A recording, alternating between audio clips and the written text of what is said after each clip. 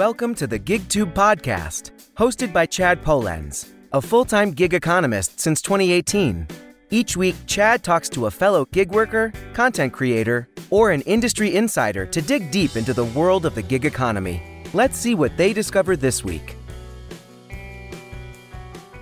Hey, welcome to our episode of, well, this is not an interview with a GigTuber. This is, when I'm interviewing an app developer or somebody in the industry, I always say, meet this person. So tonight we're going to meet Gary Middleton of Middleton Technologies. How you doing, man? I'm pretty good. How are you? Good. If you've been watching this week's Gig News, you might have noticed that I've been running ads for two products that Gary made, the driver's utility helper and the Maximo. And I thought it would be fun to have Gary on the show because sometimes you'll see him in the comment section. And Gary is not just an app developer, but you actually do gig work yourself, right? Yeah. I try to go out as much as possible. I don't do it as much anymore. Mm-hmm. But I'm still at least 4 or 5 days a week. That's still a lot. Sorry, I was doing it 7 days a week. I got my Android phone here with the Flex alert, and it keeps making the noise like, "Hey, there's a new block available." Found block. All right, so let's start at the beginning. So, are you Florida born and raised?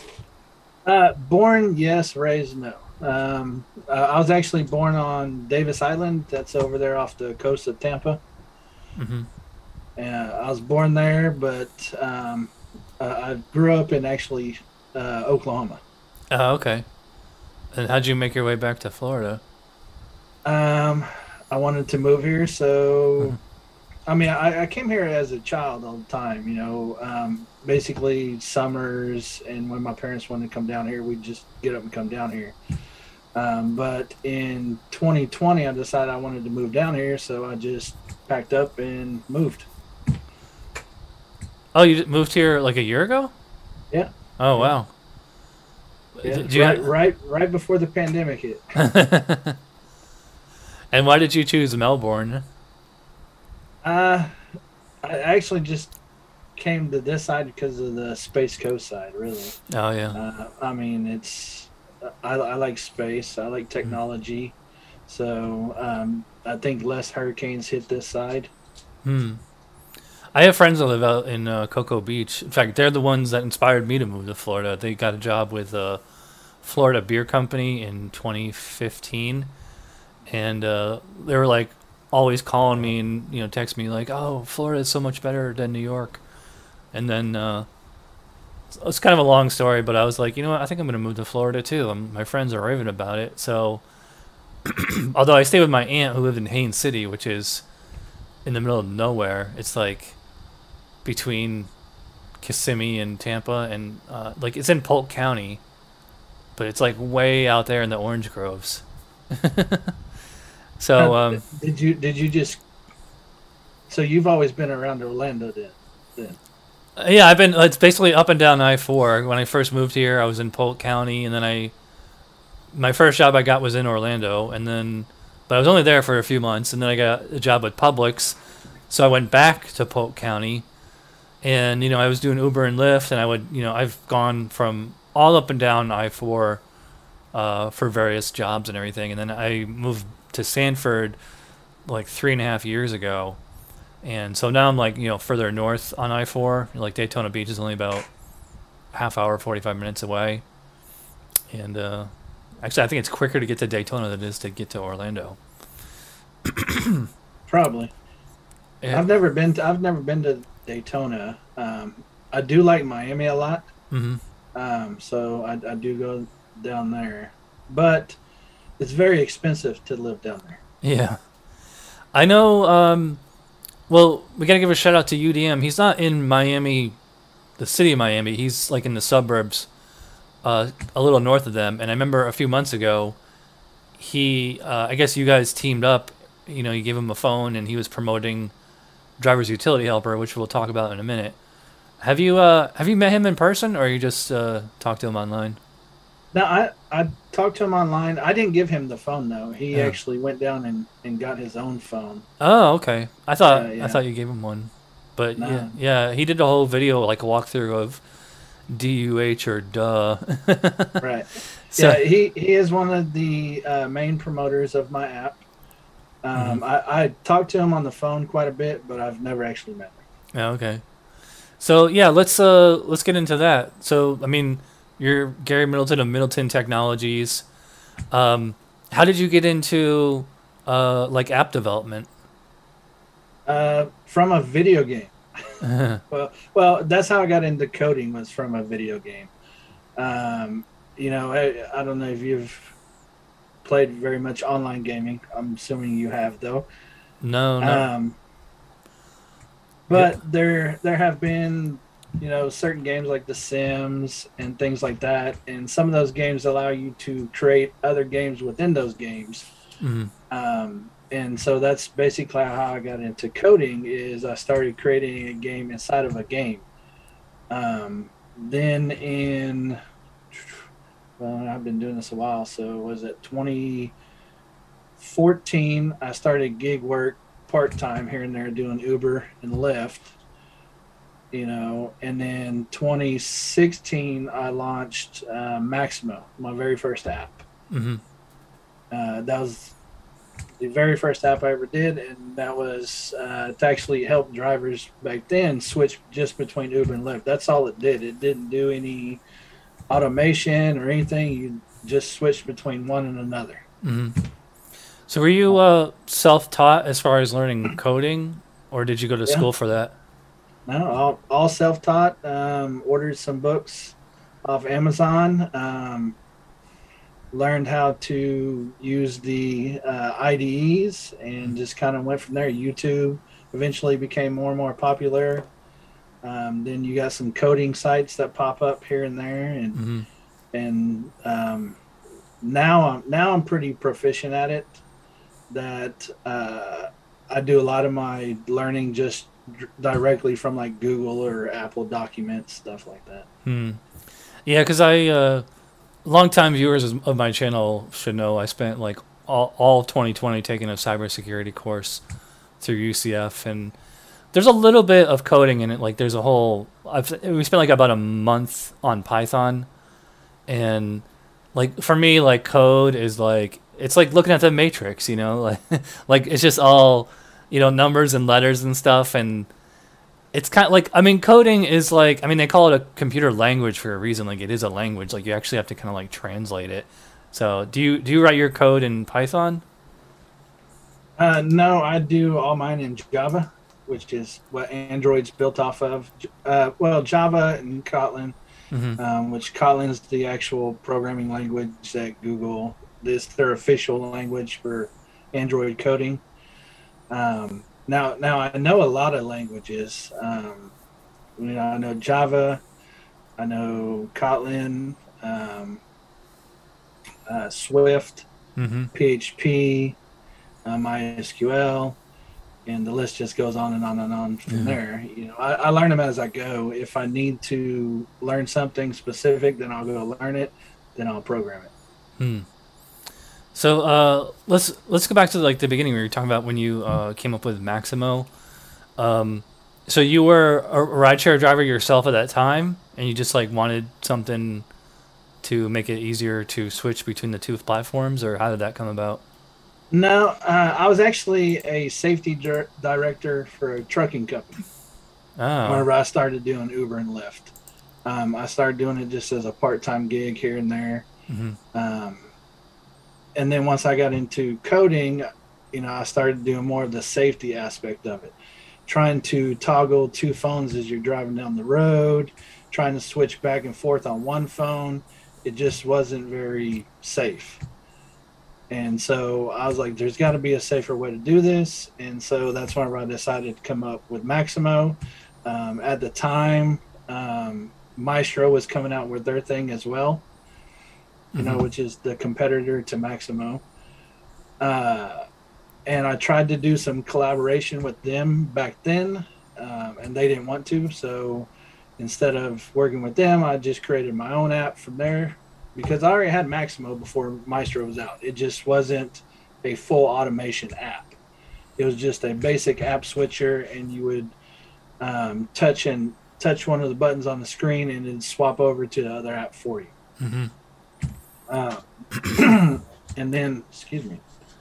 And so I just kind of grew it from there. And like, how's it different now than it was back in the day? Well, back in 2015, it was just like I said, it was an overlay on your screen, kind of like the DUH overlay that pops up. And you would click, you'd have icons for Uber, Lyft, and I think that's all this, and Google Maps and Waze. And you would click one, and it would switch you in between those apps without you having to hit a home button, bring up the other app. Compared to today, it's a full automation app. So that means it'll take you online, offline. It'll accept and decline based on your own personal preferences. And now it supports Uber, Lyft, Grubhub, Uber Eats, Zoom, or Zoomy, Ola, Diddy, and I think there's one more, which the other ones are overseas companies. You ever like that ad that we run on my show is from a couple of years ago. You're thinking of like updating that to like include the fact that it's more than just rideshare driving now? Yes, eventually all my stuff will get updated as far as documentations or videos. The problem that comes with that is I'm a one-man show. So I do all the coding, I do all the UI designs, I do all the customer support, tech support, billing support, and then trying to get the animations done and all that stuff. I have to outsource all that, so that's very costly as well. Yeah, to somebody who makes commercials. I think the guy who does the voiceover for the Maximo commercial, I'm pretty sure he was in a Chappelle Show sketch. You know the one I'm talking about? No, I do not. It was the one. It was like kind of like they were doing like a parody of like a home auction or home buyers network thing. But anyway, yeah. So I know. I heard it on, I want to say Rideshare Rodeo, or maybe it was Gig Economy Podcast, one of those. They were mentioning that Maestro is available now for iPhone. It's like, how did that happen? And is your app going to get on iPhone eventually? None of my apps will go to iPhone unless the companies decide to come out with a public API that allows us to do that. To be on iPhone, you have to use driver's credentials to log in and basically tell the app that you want to work with that you're that driver. And so to do all that is actually against all the terms of services. And so I know that I need the gig companies to like me, because if they don't, then they cause problems for you. And so I try to stay as close to the terms of service as possible, but still provide a quality product for all the drivers. We got to mention some people in the chat. Coach Tim is here. What's up? Rideshare Lisa. What's up? DoorDash Dad just got here. And Steve at Rideshare Rodeo is watching. So hi, everybody. It's funny because Steve, I was just mentioning you. I can't remember if it was your show or Jason's show that was talking about Maestro being available for iPhone now. And it's funny because I actually just got back in with Lyft, and they offered me, it said guaranteed $1,800 if you do 120 rides. And I thought about doing it, so I was like, okay, well, I could do 12 rides a day, and that would still take 10 days. That's a long time. But I mean, like, that's like $900 a week. That's around, for this area, that's pretty good. So like, even if like you could just do the short 1 mile runs, that only pay like $3, but if you did 120 of those, it's gonna work out in the end, because I would get the equivalent. I think it's like $15. Yeah, 1,800 divided by 120 is $15 a ride. So, do you still do rideshare at all? Only if I have to test something.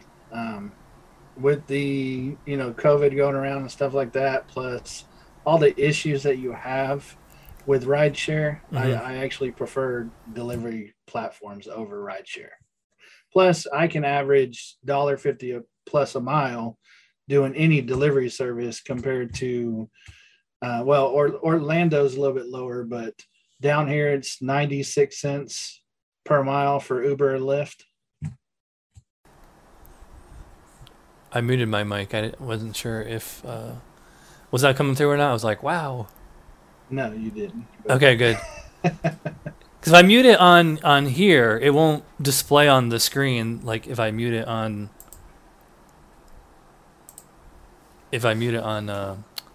Zoom. Anyway, so yeah, 96 cents a mile. That's great. I think it's like last time I checked, it was like 54 or something. I don't know. I think that's what I'm saying. It's very low. It's a very low profit margin for rideshare. Yeah. Unless you're getting some kind of bonus or surge, it's just. I think, and I know Rideshare Rodeo and other people will disagree with me, but I think delivery platforms you can make more money with less miles. Oh yeah, I don't think anybody disagrees with that, except maybe if you're like in Manhattan or Chicago or something like that, some really condensed, highly populated area where it's just you're always gonna have a ride. Like Orlando is not even like that big of a city compared to some like the top 10 biggest cities in the world, even in America. And I think it's funny, Uber and Lyft pay less than what the federal mileage deduction rate is. So if you're a rideshare driver, it's essentially a tax-free job because you can write off more miles than what you make. Right, it's tax-free depending on your market. Yeah. I'm closer to the beach, of course, so it's pays a lot better here. But at the same time, you're not making any money either. You're just running your car down doing your ride share. Yeah. It's I don't know how, like, because I used to do Uber and Lyft when I quit my day job with Microsoft, and because I had been doing it on the weekends when I lived in Lakeland. I was doing rideshare driving mostly for kicks. Like, I didn't even really need the money. And I remember Thanksgiving of 2017 was like my last ride for like almost like a year.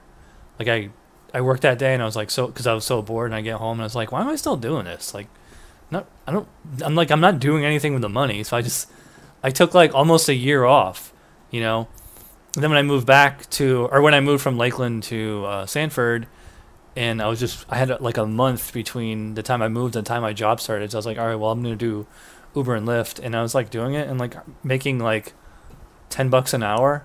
I'm like, oh, this is terrible. So I don't know how anybody in Orlando makes any money on it unless you're doing like Lyft Lux or Uber Black or something like that. Or like, I even thought about getting like some kind of cheapo minivan or something to do XL. And all the drivers that I talked to said, like, XL rides only account for like 10% or less of their rides. I don't know. Do you know if that's true or not? Well, I have an XL vehicle as well, and like I said, I don't do it now unless I just need to test something. And I think now I maybe, like, whenever I'm out testing, I might get one, maybe two XL rides a day.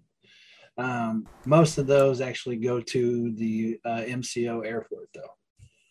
So. Oh yeah, an MCO from the beach.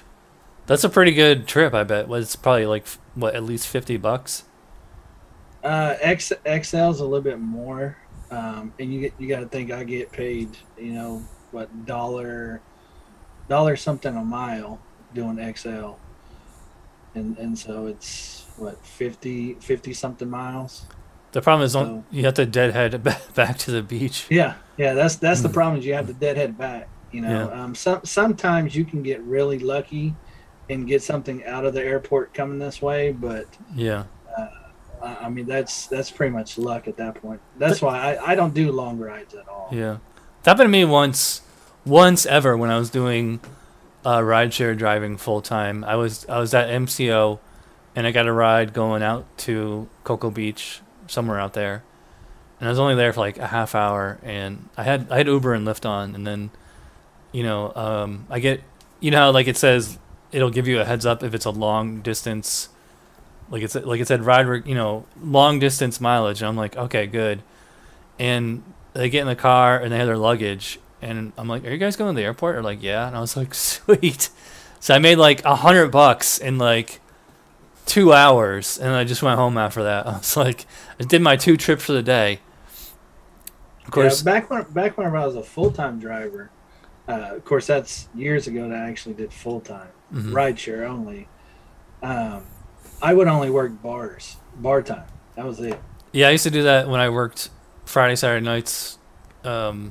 Lakeland's kind of a sort of a college town, or it's like kind of like a yuppie town. Like there's a lot of money in Lakeland, probably from Publix, and people will take Uber and Lyft to and from Tampa or to and from Orlando, or even people will take Uber from Lakeland to Disney World, because they got the money and they're like, we're not driving, we're gonna go get hammered and we don't have to worry about parking. You just drop us off right at the gate, pick us up right at the gate, Yeah, I would think that Orlando. I would think that there was a lot of Disney trips being up there.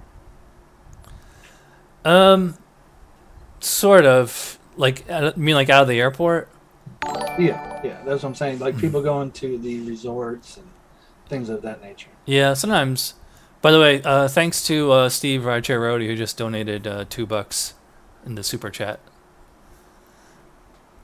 He just usually when people like do a super chat, like I want to read what they wrote, but he didn't really write anything. He just said agreed. I'm not sure what he's agreeing with, but all right, thanks for agreeing with me. We were talking about the new CEO of Maestro in the chat. Oh, okay, yeah. Yeah, wasn't that dude Uberman from YouTube like 6-7 years ago? I think he was in Oklahoma too. He was. Did you ever watch him? Yeah. He was actually the city over from me in Oklahoma. Did you ever meet him? No. Yeah. All right, so let's. You were talking about delivery, and obviously, you're the guy behind the driver utility helper, or duh. It's kind of a funny acronym. In retrospect, where you're like, oh man, I should have named it something different because of duh or DUH.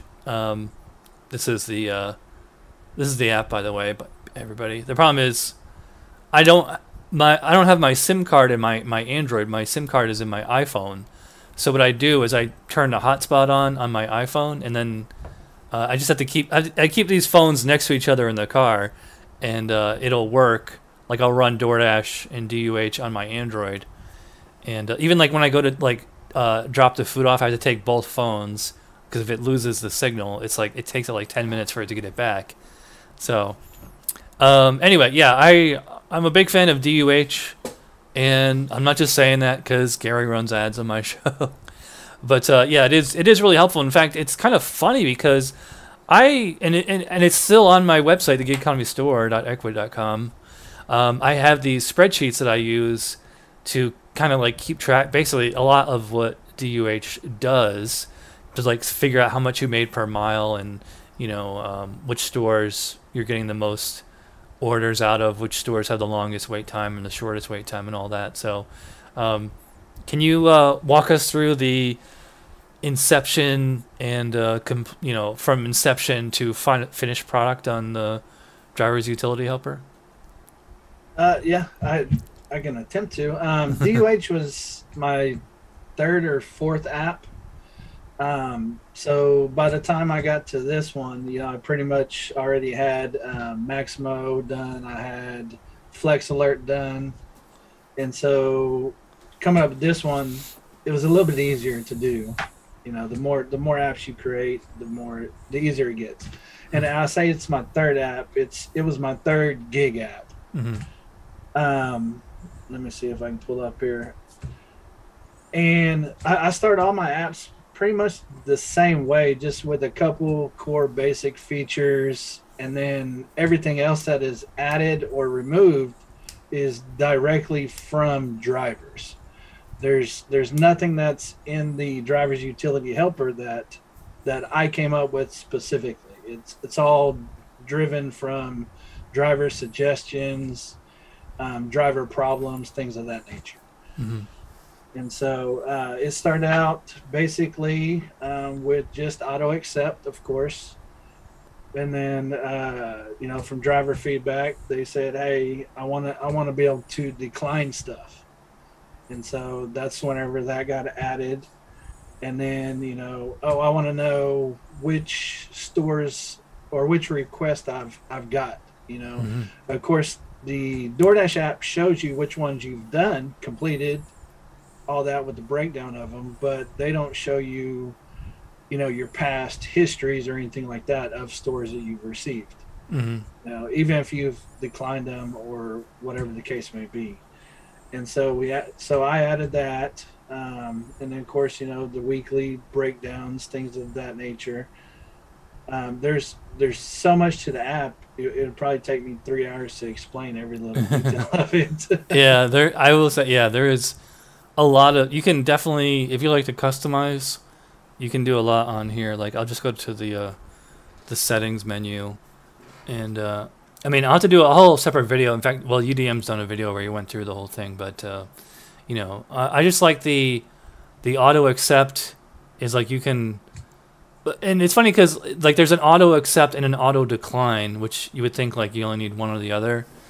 And really, you could just use one or the other, but if you have both set up, it just makes it that much quicker, especially for the auto decline. If it's just like something crap that like you're never going to take in a million years, instead of waiting, 45 seconds now for it to time out, like you can have it decline in like 1 second. I have mine set up for, like you can put, a 0 to 60 seconds, delay from the time the order comes in until it automatically accepts or declines, so I have mine set to 10 seconds, because even though I have my parameters in there where it's like I'm not dropping below this, every once in a while something comes up that's like, it's either like a long distance one and it's like a high payout but it's like high mileage. I'm more apt to take that, even though like I think I had my mileage set at like 8 miles max. Like I think there was a couple in there that went like 10 miles, but it was going to a good place, or it was bringing me home, so I took it. Otherwise, the auto decline would have declined it. But I still won't take, like, even if I'm in the parking lot, I won't take like a $2-3 no tip order. Like some of my ride along videos, I've shown that where I was in like a little strip mall or shopping plaza or whatever, and somebody wanted something from like a restaurant like 2 doors down from like where they worked, and it came in at like $2 or $3 no tip. Like I still won't take those, like, out of principle. Yeah, see, the reason behind the different, auto accept and auto decline is because you don't always want to accept something, but you might always want to decline something. So, because whenever it first came out, like I said, all I had was auto accept. And then once people said, "Oh, I want to decline them," well, then I added decline, but it was based off of your auto accept filters. Right. So you'd go in, you'd set your auto accept, and then whatever it didn't meet, it would decline, which is exactly how Maximo used to work as well. Mm-hmm. And so, but then people's like, well, there's a gray area because, I might take, a high-end restaurant for this, but a Wendy's I'm definitely not going to take. And so, there's like, can we get them separated? So then I separated them. So now, like my personal settings is anything under $7 is automatic decline for me. I don't care what it is, it's automatic decline. But then my auto accept is anything above, $10 and more than $2 a mile. Anything between $7 and $10, I'll manually decide myself, depending on the restaurant. Yeah.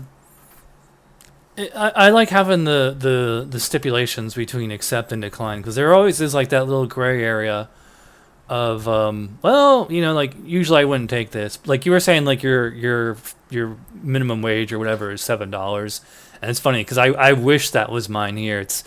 I had it set for 6, and I was missing out on a lot of 575 orders that were pretty reasonable, so I had to drop mine down. So my minimum wage or minimum delivery or whatever you want to call it is 575. Is there any way to like we need a DUH for Grubhub and Uber Eats, or like if you could use all three, is that something that you're working on, or is that even possible? Well, Maximo already supports Uber Eats and Grubhub with the same setup that DUH has. Okay, so why not just put them all in one app? Like you could call it like the delivery drivers utility helper or something like that. Well, because Uber Eats and Grubhub are both on-demand platforms, so that means you can go online and offline at any time you want. With DoorDash, you can't do that. You can pause it, but then if you pause for too long or DoorDash's system decides to glitch, you'll completely lose your shift. Yeah. And so like the way Maximo works is whenever you accept an order, say on Uber Eats, it can automatically turn off Grubhub for you, and then once you complete that order, it'll turn Grubhub back on. To where you can't really do that with DoorDash without risking the possibility of losing your Dash. So if DoorDash is your main app and you pause it and lose that shift, and now you can't get back online, you're only stuck with Uber or Grubhub, and those two are very slow in your area, you might lose out on a lot of money. Yeah. That's one thing I don't really get about DoorDash. It's like, why are they still sticking with scheduled shifts? Like, you don't necessarily have to schedule a shift in advance. Like, if it's busy enough, if your zone's red, you can just hit dash now, and then it'll ask you what time you want to work till. Like, I wish, and then like even having like the zones, like they should get rid of the. I think DoorDash should just follow Uber Eats, Grubhub too, because like it's funny because Grubhub is kind of like a hybrid of the two. Like you can schedule a shift with Grubhub, or you can just go online, but I guess they prioritize people with scheduled shifts over people who just turn the app on.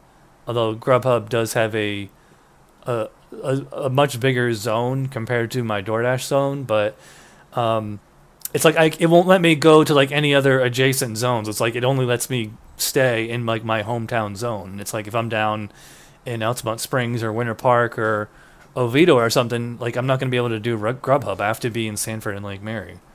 I don't know. What do you think? Should DoorDash stick with shifts and zones, or should they go the Uber Eats route and just let anybody work at any time? I wish that they just open it up completely. Mm-hmm. That's for me. I'm a multi-apper. I'm not just stuck to one app. I will run as many apps in my area that I'm allowed to run. And so if they opened it up for me, it'd make it a lot easier for me, for one. So it's kind of a toss-up, because if you're in a good zone and you can make a lot of money doing DoorDash, like New York City, for example, you don't want an open schedule because then everybody gets in on your money. But as a multi-apper, I'm like, yes, open it up. Then I don't ever have to worry about it. But, of course, here in Melbourne, I can pretty much open up my DoorDash app at any time and go online. Yeah. You're kind of a big fish in a small pond there, right? Yeah, kind of. Have you noticed that, like, that area... Well, I guess you didn't really have much frame of reference because you didn't move there until, like, right when COVID hit. But I was going to say, is it slower or busier now, pre- and post-COVID? Although, I guess we haven't got post-COVID yet. Yeah, there's still a ways away. But, I mean, it's slower now than it was a year ago. Because, Florida, we've never had a real full lockdown. We did have that short period to where most restaurants were doing, no dine-in, and so we had a lot more delivery. But it's slower now than it was a year ago, for sure. Yeah, I agree. Do you have any plans or for updates to DUH? Well, there's always updating for DUH. All of the apps are always going to be updated for something. Anytime a driver sends me a suggestion, I try to work it, and I try to make it possible. Whether it's one driver that wants it or 100 drivers that want it, I try to make it possible. Like the other day, you sent me a text message. You said, "Hey, can we take screenshots?" Yeah. Well, I've been beta testing that all day today. Nice. Yeah, because I hadn't thought about that. Hey, we just got a new subscriber. YNVQ. Okay, thanks for subscribing, man. One thing I like about the Android version versus the iPhone is like this version's much more colorful. What's weird is that it looks like it'll let me... I haven't tried this yet, and I should. Look, I can go on DoorDash on either phone right now. Like it doesn't send a conflict. And I was wondering, like, if I go on DoorDash on my iPhone and then turn DUH on my Android, if it would still work. It used to, but now DoorDash is trying to get rid of the backdoor system that they have open. And so, because the way it used to work is you could open up either phone, and whenever an order came in, it would show on both phones. Well, now they're trying to get rid of that because of the backdoor issues, and so they're trying, like I did on I have an iPhone 12 too that I just dropped somewhere. It's a paperweight on my desk because I'm a Android guy. I think that's a paper. This is my iPhone 8. This is my 8. This is my 12, and the 8. I swear this thing weighs like 5 pounds. I mean, it has the super. Luke Collins just subscribed. All right, hey, we got 2 subscribers in 2 minutes. I wish this was the normal. Yeah, see, there's my iPhone 12, which I don't ever use, and then I got my Pixel XL4 here, which I'm a big fan of Google phones because Google, of course, makes Android, and so. But back to what I was saying is you used to be able to go online on both phones, and then DUH would work on the Android while you did everything on the iPhone. Some things were limited because, of course, DUH has to see certain information to track it. So if you completed an order on the iPhone, DUH would be able to see that because you didn't do it on the Android. Now, like I've noticed this on mine, I test on mine. Whichever one I open second is the one that gets the order. What do you mean between the 2 phones? Yes, if I open my iPhone second, then my iPhone gets the order that whenever it comes in. If I open my Android second, that's the one that gets to come in. Okay, yeah, it's probably just the latest, IP address and port and all that. Yeah, they're switching to a Grubhub style, which is Grubhub only allows you to use one phone, and so whichever phone you open with, that's the one that Grubhub sends the order to. Yeah, I noticed that if I try to log in on Amazon Flex on my Android and I'm already logged in, or not even like you don't have to be logged in, it's just like I just have it like that was the last phone that I used. It'll make me sign out. And speaking of Amazon Flex, so you have this other app called Flex Helper. Flex Alert. Oh, sorry, Flex Alert. And it's a lot of text on here. So, well, since you programmed it and you made it, like it'd probably be easier if you explain how it works. Flex Alert. Let me bring that up on my phone. I don't have Amazon Flex in my area anymore, so I don't use it as often. unless I'm testing something. Because like I said before we started, the closest place for me to go is near you, and that's an hour away from me. In Oklahoma City, though, I ran Flex all the time. But it's basically a P2P system, person-to-person system. So back, was it three years ago? I don't know how long you've been doing Flex. Yeah, about 3 years. Yeah, 2018. Yeah, about 3 years ago, though, they didn't tell you anything unless your app was open. They didn't send you drop-down notifications saying, hey, we got blocks available or anything. You had to sit there with your app open. You had to click the refresh button over and over and over. And I can't do that while I'm driving. I can't do that while I'm trying to multi-app. And so I created Flex Alert to get rid of that for you. So basically what happens is you go into the app, you put in your station IDs, and then whenever somebody else in your market sees that there are blocks available, it alerts everyone in that market that has the app. Okay. Yeah, so it's like you have to be... so you have to... It's all Flex Alert users communicating with each other. Right. And instead of picking up your phone, texting your friend saying, hey, there's this block available. The app just automatically does it for you. Everybody that has the app in that market, or not even that market, it's whoever has that station ID put in. Yeah, like here is the previous 10 alerts for C060, which I believe is that's the Altamont Springs Whole Foods. That's where that's like 90% of my money from Amazon Flex comes from. Is those? I love those Whole Foods routes because I can make $35 on a really good day. See, whenever I first started Flex, Whole Foods just became a thing. And you would get blocks, you would go there, and you would sit for 2 hours, not have to move at all, no orders came through, and they would pay you just to sit there. At back then I think it was $18 an hour.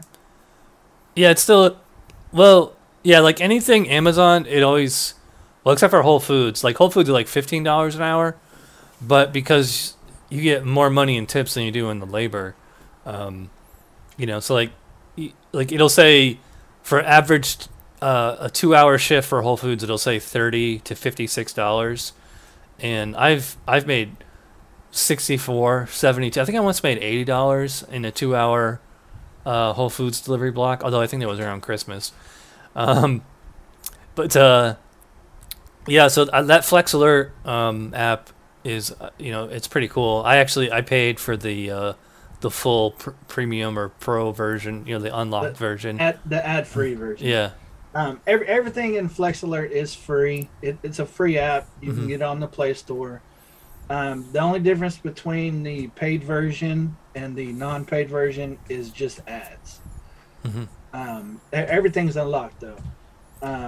Another great feature though, if you do sit at your house and you're looking for blocks, you can open up your Amazon app and it'll automatically refresh it for you. And whenever it finds what you're looking for on the screen, it gives you that audible alert. Yeah, I noticed that. It has a refresh delay, and it goes between instant and 10 seconds. Wasn't there an option on here where it would do it like once every few minutes? Not on that one. It's I believe at one point, one version of the app, actually you could set it yourself. Now instant's not really a thing no more because the bots that were taking blocks from people on Amazon, Amazon kind of went in and made it to where you can, I think the quickest you can refresh it now is like 3 seconds. Yeah. I think it's like 1 second actually. But even like a 1 Mississippi is a long time compared to bots that are just swiping the screen at like the speed of light. Yeah, the very first version of Flex Alert was actually for my own personal use. because I did Whole Foods only. That's the only thing I did. And that thing was, I mean, it was just clicking away like tomorrow. Now it doesn't auto accept anything, because that's where you get into the TOS violations. You're gaining an unfair advantage against other people that are trying to get blocks too. Right. And I've actually, all of my apps, I've spoken with some type of representative from a company at one point or another. And so with Amazon, I actually emailed them directly, asking them specifically what can the app do to not violate their terms of service. And back then, they came back and they said, well, you can't use any bots to do this or that. And so I tried to stay in line with them as closely as possible. So it doesn't auto accept anything, but it will tell you when there's a block available. Yeah, the problem is when there's a block available, they usually go, pretty quick. Well, I know. I've been seeing them stay on the screen quite a long time lately. Yeah, it depends where the block is. I noticed that here, nobody really wants the Daytona Beach blocks. They'll usually sit there for a little bit. In fact, what I was doing for a while is, I was taking the Daytona Beach blocks at because they were almost always 5 to 8, 5:30, 8:30, and then 6 to 9. And if you let them sit long enough, they start to increase the hourly wage, because it starts at 18, but I've seen them go as high as $30 an hour. And so I made like $90 for you get paid $90, which one of the nice things about Amazon Flex is you get paid if you complete your block in 10 minutes or the full 3 hours, or however long your block is scheduled for. And I remember I was talking with Tony Gig Mom. This was like a month or two ago, and I told her that I was like, I'm just gonna wait till this thing builds up, and sure enough, it did. I get to the warehouse in Daytona Beach. I'm like the last car in line, which actually is usually bad, because it's usually like the earlier you get in line, like you get the closer the blocks or routes that are closer to the warehouse. You don't have to drive as far, and then like if you're last in line, you have to go way out in the middle of nowhere. And I got, by some miracle, I was last car in line. I got a rack with only 2 packages, and they were both right there in Daytona Beach. And so I knocked it out in like 20 minutes. That was awesome. Yeah, back whenever I was doing it full time, you used to be able to go sit in the warehouse parking lot, like once you did have your block. And back then it was, you show up and you get whatever's available. Well, if you sat in the parking lot till the very last moment before you could check in, then by the time you get through the gate and check in, there would be like the very minimal packages that you had to take, because they would give everybody else the big stuff. Yeah. And so I don't know if you've ever done that, but do you do what I used to do? Like whenever you take a Flex or a Whole Foods block, you would go deliver it and then gig work on your way back to the Whole Foods? Yeah, it just kind of depends. Well, I mean, lately Whole Foods has been paying nice enough that I don't really need to. It's more like I do like gig work between blocks. Like today I had 12:30 to 2:30 and then 3 to 5. But I finished the first route at like 2 o'clock, so I had an hour to kill until the next block started. And so, but I was like about a 20-minute drive from the store out in Apopka, which is, it's not super rural, but it's just, far enough away from like the main area that, and like I don't know where anything is around there. So instead of risking it out there, I drove back to the store. And then like Altamont Springs, especially that road where that store is a really busy area. So I just turn on Uber Eats and DoorDash and Grubhub, and I'll just do food delivery until my next block starts. And also with food delivery is where you're going. You don't have to take like some 10, 15 mile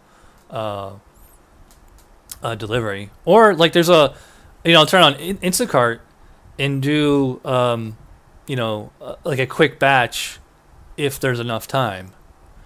Speaking of Instacart, so especially maybe you can answer some of these questions that the Luddites.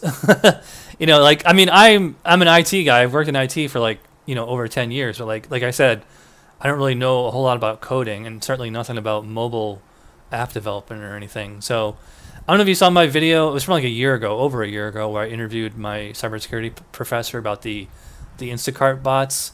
Can you explain that, like, in layman's terms, like if you understand like how they work, if they even work at all? I don't know if they still work now. I haven't messed with them, but I mean, they basically do the exact same thing as the PAR app did.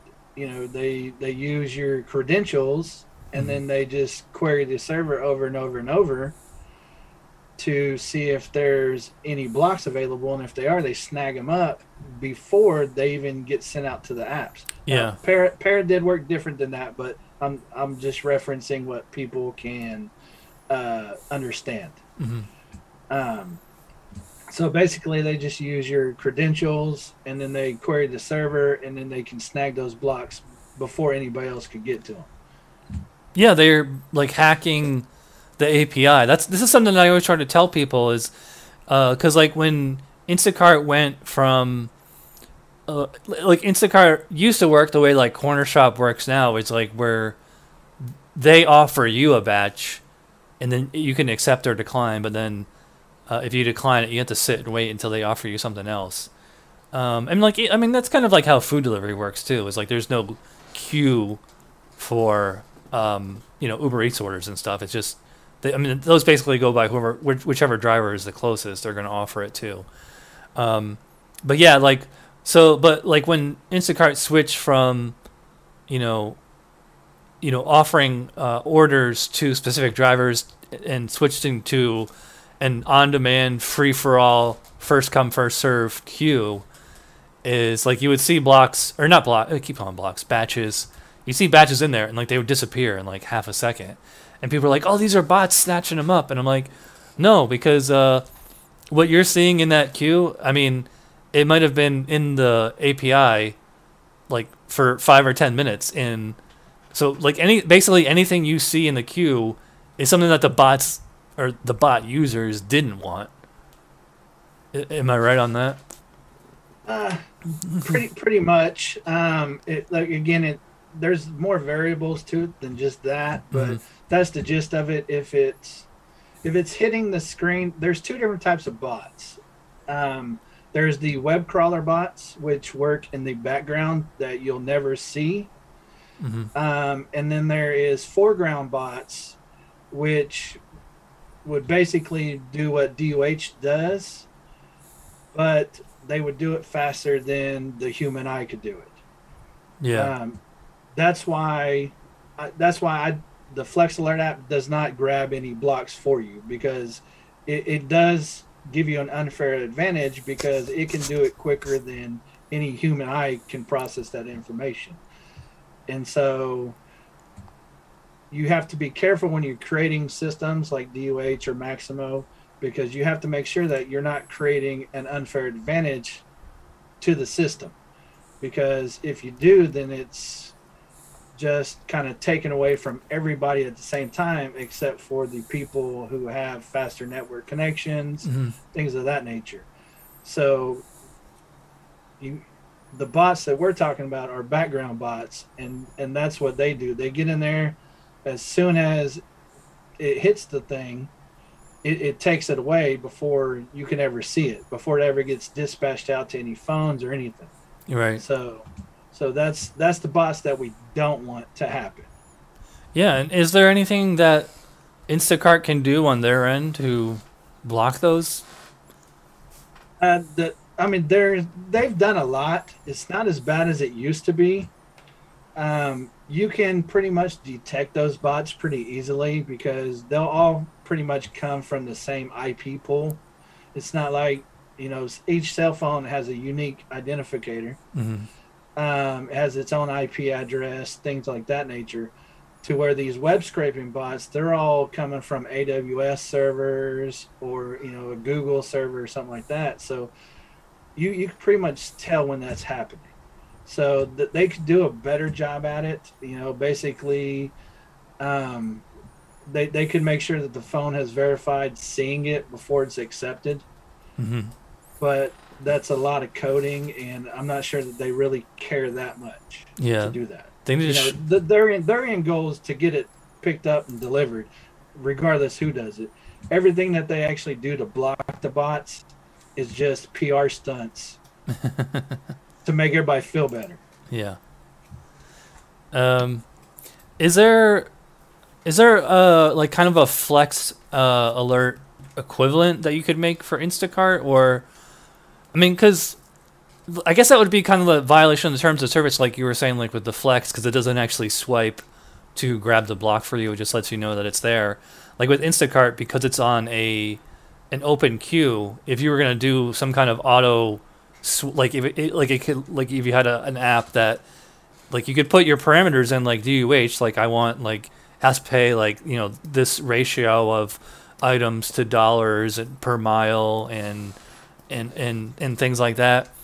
Like you could theoretically make the flex alert equivalent for Instacart, but if it swipes to accept a batch, that's when it becomes a violation in terms of service. I would have to read through Instacart's terms of service a little bit deeper. Mm-hmm. I've glanced over them. I've never actually read them because I don't have any apps for them. Mm-hmm. And so I would probably think, though, that they're probably in the same line as Amazon, to where once you start automatically accepting things, mm-hmm. that's not a direct dispatch. Because, like, for example, Amazon does send you scheduled blocks. You have, I think, 5-10 minutes to accept them. Yeah, depends on which tier or level you're on. Like, I'm level 2. I think I get like 10 or 15 minutes. They pretty much come on the same days at the same time. So it's like I actually have a schedule in my phone now. Like, it'll alert me like, hey, Amazon block's going to drop in 5 minutes. Yeah, see, so on the scheduled ones that they send directly to you, I think they call them reserve blocks. Yeah, that's like 99% of my Amazon work now. Like, I once in a while I'll take a Daytona Beach block out of the queue, but it has to be like the circumstances have to be absolutely right. Like, the pay has to be right. It has to be like I'm already towards that area anyway, or I just really, really feel like going to Daytona Beach. The problem is, like, when I take those Daytona Beach blocks, is I think it's like 36 miles door to door from where I live to the warehouse. And depending on the traffic, it can be anywhere from like 40 to 60, 65-minute drive. And that's just in one direction, which means I have to come all the way back too. So, right. So those reserve blocks, I could probably get away with having an app mm-hmm. accept those for you if they met your parameters, because they're sent directly to you. Compared to, I don't think Instacart does that at all. So I believe the moment that I have it accept it for you with Instacart would probably violate their terms of service as well. Mm-hmm. What I probably need to do is read their terms of service a little bit better, and then reach out to an Instacart representative and see if they can clarify some of that for me. And then would that get you kicked out of the App Store if you violate terms of service? I don't know. I know it's like really, really hard to get an app in the iPhone store, but I've heard it's a lot easier to get into the Google Play Store. No, they're both very, very simple to get into. Oh, really? I don't do iPhones just because I'm not an iPhone user, and so now all my gig work that I do is all, of course, Android. Mm-hmm. So all my gig apps are Android. So that's why they're not on iOS, is because the limitations of iOS themselves. It's not the Play Store. It's not terms of service violations. It's just the limitations of iOS that I would have to violate the terms of service to do what needs to be done to get them on iOS. iOS, or Apple rather, mm-hmm. is a monopoly type company. They don't like anybody else being to do certain things. They actually have all the same functions that Android has, but they're limited to Apple only. Apple development only. Proprietary. Right. They don't release them to developers or anything like that. If you jailbreak an iPhone, you can actually do everything that you can do on Android. You can have the overlays, you can have the automation. In fact, in your iPhone itself, you can automate stuff using the Apple code. It's more of a responsive type system, but you can do it. Yeah, they have like there's a lot of like handicap features on there, like meant for like and actually there's an auto swipe feature on there. And actually, I don't know if you saw a video that I made where I showed you how to make your own Amazon Flex bot catcher for iPhone, but it's an automated tap and swipe motion. It's meant for like blind people or people with extreme vision problems or something like that. And actually, it's funny because that's actually one of my most popular videos, even though it's from a few years ago. And I don't even use that technique anymore. I mean, I get enough Amazon reserve blocks that like I'm not just watching the queue waiting for something good to drop. Although, I mean, if a Whole Foods, hey Leo, if a Whole Foods drops and I'm right there, although I'd much more likely to get like an instant offer than taking a block out of the queue. I forgot where I was going with this. Leo, you made me lose my train of thought. The cat suckers. So, but yeah, that's the thing is, Apple limits what developers can do compared to Android. Android's like, hey, it's open, do what you want. They do have certain things that you can get kicked off the Play Store for, which a lot of people have speculations of why DUH isn't on the Play Store, and it's basically because Google wants money. If you collect money, Google wants you to pay them 30% of whatever you make. And I mean that's like DoorDash. They take 30% of all the restaurant revenue. Yeah. That's just if I can release it on my website and not have to give another middleman some money, why not do that? Exactly. You know what's funny is I just signed up with GoPuff, and the actual GoPuff driver app isn't in the App Store. It's like you have to download it off a website, and then you have to go into your settings and hit trust this developer or whatever. Which I thought they finally got rid of that. Well, GoPuff I know they're a website download. Byte Squad's a website download. Amazon is a website download. Oh, that's right. I mean, there's lots of different reasons why companies do that. First off, if you don't want Google looking at your code, never submit your code to Google. Yeah, I mean, if you put it on a Play Store, it's not like they have one developer going through all the code, looking it over. But, once you submit it once, that code is always there for them to look at it anytime they want. So that's probably why Amazon doesn't do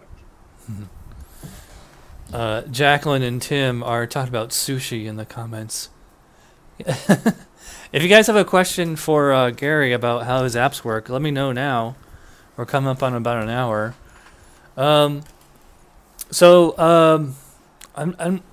What's next for you?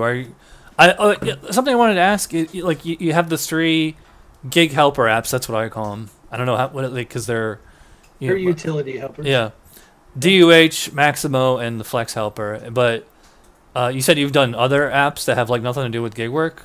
Like what's the story behind those? Well, I mean, Middleton Technologies is a technology company. Even though it's just myself, I do all the coding, everything, but I do outsource to other companies. You'll see on the Play Store that I have some other apps there too.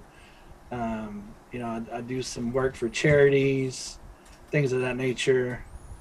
And so I do branch out. I do coding for other companies as well. I don't publish everything I do that I get paid for to everybody. Right. And so for me though, I try to do a lot.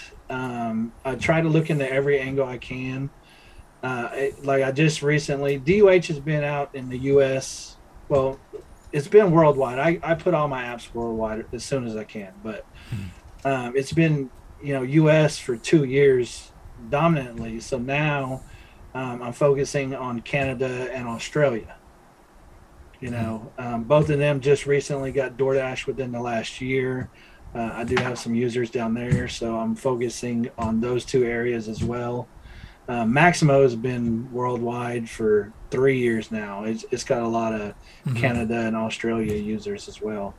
I need to look into the Chinese market.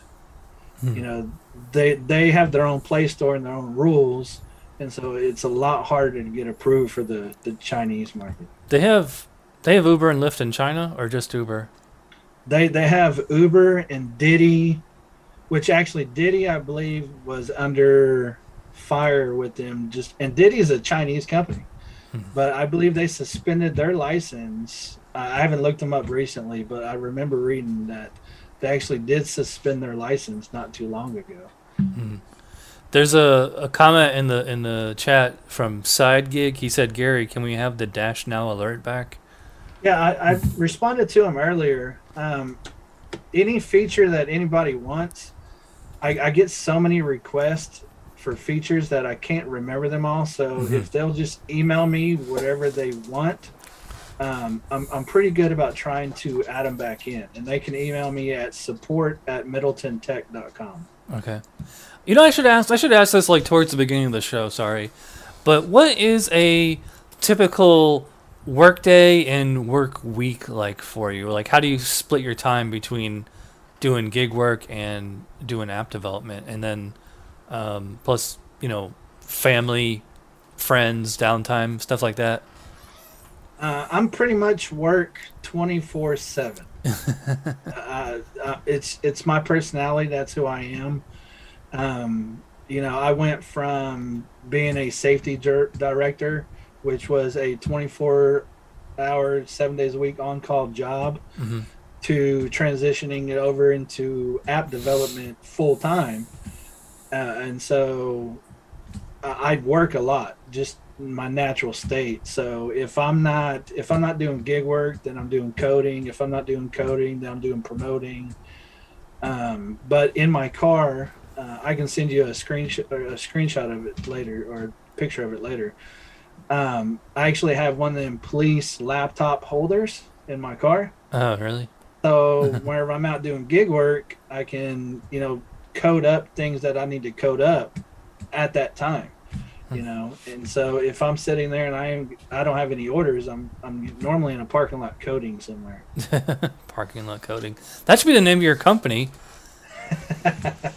That's pretty catchy, huh? Yeah. I'm surprised you haven't hired an assistant or an intern. Yeah, everybody says I should, but it's just it's one of those things that until I don't think that I can do it myself anymore, I don't think I have to involve anybody else. There's some days, of course, that I work more than others, just like gig work. There's some days that I might have to code 15 hours a day and I won't get any gig work in. Right. But then there's, weeks that I go and I don't have any trouble at all. No support tickets, just minor things that I could do that if I was paying somebody, they would basically be paid to sit around and do nothing. I'm surprised like you haven't reached a point, or maybe you are, like, are you at a point like where you can get by comfortably just doing the app development, and then you're just, like you said, like you do gig work or rideshare driving, like to basically test something, or to, for like R&D, to see what would be a good feature? I guess everybody's definition of get by is different. Yeah. Well, there's getting by, and then there's living comfortably. Right. And I've always lived comfortable. It's never been a struggle for me. Full-time gig work without my apps booming. I still made $1,000 a week. So I've never had an issue with money. Doing my app development plus my gig apps plus actual gig work. I definitely live. I don't have to worry about money for sure. So I'm pretty set for a while. Plus I got my stocks, my savings. I do a lot of investing between options and crypto. I was about to ask, are you into crypto? Oh yeah, oh yeah. I'm a big investor. I don't spend a lot of money on investing, but I'm big into investing. My first time investing in options was this year, and my first option that I invested in, I lost $700. What was that? That was B&B. Airbnb? No, it was. I think that's the stock name. I'll have to let me pull it up here. I think it was B&B. Or yeah, no, BB is what it was. BB, BlackBerry. Oh yeah. Yeah. I'm a technology guy, so I invest in all the technology stuff. Like I got a few thousand shares of Uber, Lyft, things of that nature. Yeah. And so, but I invested in, or I did an options call, is what it's called, for BlackBerry, and I didn't know how to do it or anything like that, and so I did it, and then it just kept dropping and dropping and dropping and dropping, and to the point to where it wasn't even worth anything. So definitely a lesson learned. Side Gig said, any experience running multiple apps on a Galaxy Fold? I want the new Galaxy Z Fold 3. Can I see 2 gig apps side by side? That'd be pretty cool. Yeah, I've never used a Fold. I know there are some users that I have that use Fold. I'm not exactly sure how the apps work on a Fold, because those are like $2,000 phones, if I'm not mistaken. And I don't ever plan on spending $2,000 on a phone. Or what about like an Android tablet? Like it will work on a tablet. I don't program it for a tablet, but I have seen people do on Android. You can do the split screen. You can have one on top, one on the bottom. I know with Maximo you can have like Uber on the top and then Lyft on the bottom, and it will actually control both of them. Is there a way? Well, I think there is a way to do it, but I think it's illegal. Is like I said, I have 2 phones, but I only have 1 SIM card, and I keep it in my iPhone. Like I could take it out of this phone and put it in my other phone. The problem is you have to take the case off and then get a paper clip in there and all that. And like I don't want to pay, because then I could get another line. But is there a way like I could duplicate the SIM card in this phone and then put in that phone, and then just turn one on and turn the other off? Because I know in the 90s and early 2000s there was a way. Now I'm not sure, because with a lot of the hacking going on, things of that nature, the cloning of the phones, I'm not sure if your provider actually allows that anymore. That's more of a provider question. Well, yes, I don't want. I might have to get a second line, but I mean, you get a second line, you get another phone. Like, well, I mean, I wouldn't use the phone number, but it's just that it's for me, it's kind of a pain to have both phones next to each other. Like I said, because I use this as a hotspot, and this is going off of it. It's funny because last night I was doing I was doing an online homebrew judge, and we were doing it on Zoom, and then I lost power. Well, we lost power, but I had my computer and my router on UPS, uninterruptible power supply. So even though it was dark in here, my computer and my router were still going. And then I eventually lost internet, so I was using my phone as a hotspot for my desktop. That was pretty funny. But it won't. I do that a lot too. You probably have Spectrum too, so. Yeah, you can't even. There's nobody else available here unless you want satellite. Yeah, and satellite's trash. I used to have Verizon Fios when I lived in New York. Yeah, I had AT&T fiber in Oklahoma, but of course they don't offer that down here, except for to select neighborhoods. We got to convince Google to be like, give us the, what's that, like the super fast internet they do for free in some cities.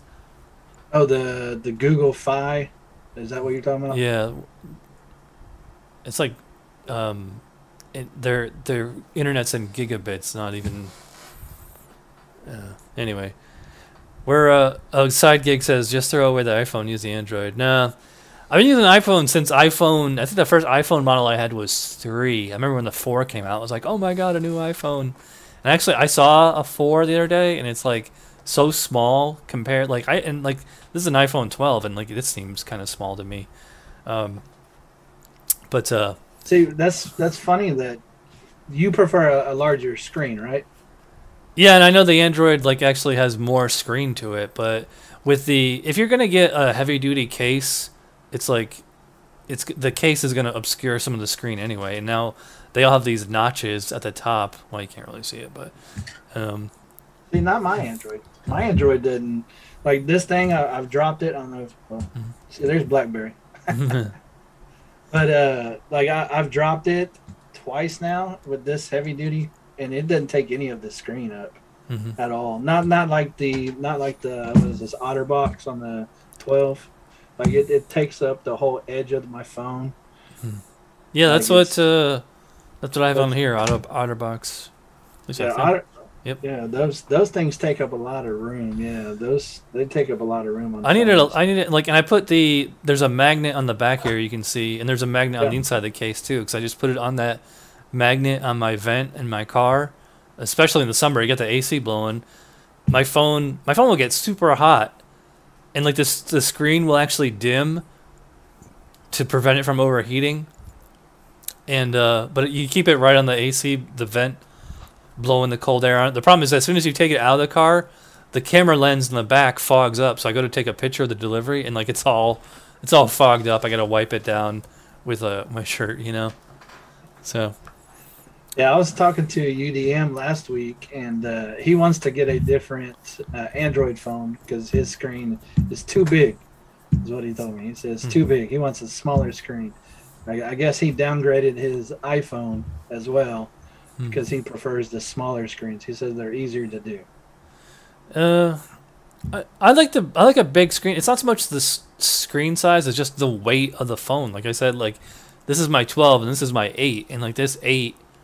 You know, they both have the same case, but this one like weighs like double as this one. And I kind of miss the old flip phones where you could actually fit them in your pocket. You can't even like get pants like with cell phone pockets on the leg anymore. It's a pain. Well, they have a flip phone now. Who came out with that? Was it Motorola? They came out with a Motorola flip phone. Yeah, remember when like smartphone, like it's a smart flip phone. Yeah. Yeah, it's only $1,000. Only. Yeah, we're going pretty long here. Is there anything you want to plug? Any new projects you got coming up, or? No, I mean, I am looking into Bite Squad. They're revamping their app. They're actually, I don't know if you've seen this or not, but they're going to be showing you the route and mileage and things like that on your screen, just like DoorDash and Grubhub and all them. Where did you hear that? I have a screenshot of it, but they sent out an email. It's only in select markets right now. How do they not have that from the beginning? That's like that's what I say too. I think to compete with any of the major players now, you have to show this stuff, and I think that's what Grubhub. You know, they got bought out by Just Eats. Yep. And so I think that they realized Just Eats, you know, they're probably one of the biggest European companies for food delivery. Yeah. And I think that once they bought Grubhub, they're like, hey, if we're going to compete, we got to show the mileage. Yeah. You know, and so I think that's now Bite Squad. I think they're finally catching up to that too. Like, hey, if we want stuff delivered, we got to show the mileage. Yeah. Bite Squad. I should make a video because I just joined Bite Squad a few weeks ago. I've only done 2 deliveries. And like, there's no zone, so you have no idea where the zone is, like how close you are to the restaurants. There's no hotspots. When an order comes in, it'll show you the name of the restaurant, and it'll just give you a time of delivery, like between this time and this time. Like you have no idea what the mileage is. You have no idea where you're going. You know, it's Bite Squad is by far the worst delivery. Like I always thought Postmates was bad, but at least Postmates would at least show you a map. I mean, it wouldn't give you the mileage or the estimated payout or anything like that, but at least it would show you where you are, where the restaurant is, where the customer is.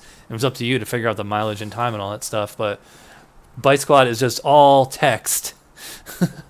Yeah, see, and yeah, that's what I look. I updated mine tonight for Bite Squad, and it's still the same old crappy version. Yeah. Now the Bite Squad doesn't hide tips from you though that I know. No. So the pay that you see is the pay that you get. But like you said, I've done 2 Bite Squad orders ever, and I was like, well, let me just see, and yeah, I would never do it again without seeing mileage ever. Yeah. I just want to see the map. I don't even know like how far I am, because I don't know where the partnered restaurants are or anything. Right, and you would think that they would at least do that. Now, I understand why some companies don't want to show the mileage, and it's not what people think. It's not because they don't want people taking the deliveries or any manipulation like that. It costs a lot of money to show that mileage. It's per 1,000 requests to Google, you're paying a fee. So, you can imagine if you have millions of requests per day that go through thousands and thousands, or DoorDash cases, millions of drivers, how much that cost can add up to. Yeah. So by not showing the mileage saves them, millions of dollars per year. But to show a map with 2 points on a map is free.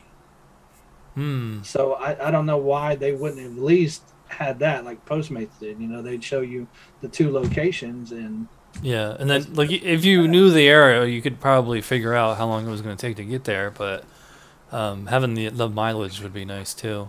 I wonder, because like Para, their latest update, they had some kind of Grubhub feature where it would tell you the mileage on Grubhub, but it looks like Grubhub is actually going to start rolling. They haven't done it in my market. So I actually did Grubhub today and didn't have the mileage, but I've seen other. Now, did you do it on iPhone or Android? iPhone. Okay, download it on your Android, and I bet you have it, because I got it 3 days ago on my Android. People in Miami got it on theirs the same day, and people in Tampa got it on their Android the same day. If I'm gonna, I bet you.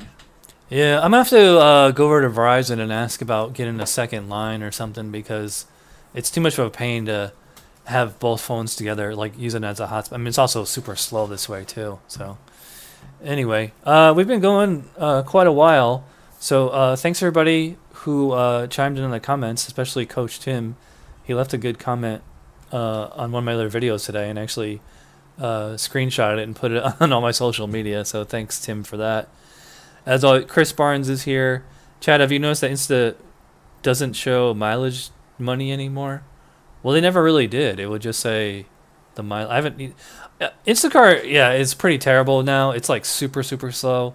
They're going like, they fired all their in-store shoppers. Now like half the orders that come in are shop only, and they're terrible. It's like $11 to shop like, 2 carts worth of groceries, and then you have to check out, and then you have to bag them, and then you have to stage them all yourself. So it only saves you the delivery time, and you almost never get tipped on those in-store orders.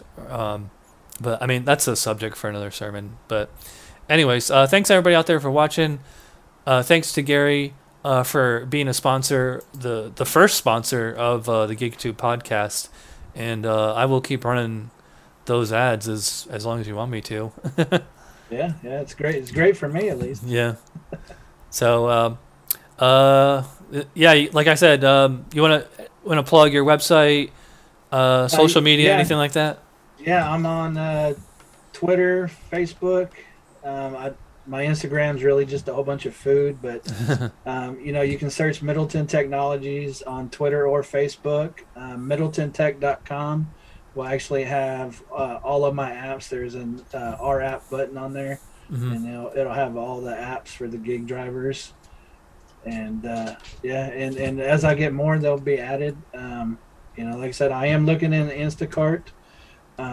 It probably will be more like the Flex Alert app type system, but I am looking into at least doing maybe some overlays and some alerting to kind of help drivers out there too. Cool. Well, if you need any help on that, let me know. Oh yeah, you'll be the first one I send it to. Be like, hey, what do I need to change? All right. Thanks everybody up there for watching, and I'll see you Sunday night with the news. So check out Gary. Put links to everything in the description below. And have a good night. All right. Bye. We hope you enjoyed this episode. Chad will be back Sunday with his co-host Hannibal, discussing the latest news, trends, and viral posts from the delivery and rideshare sectors of the gig economy. Until then, keep hustling.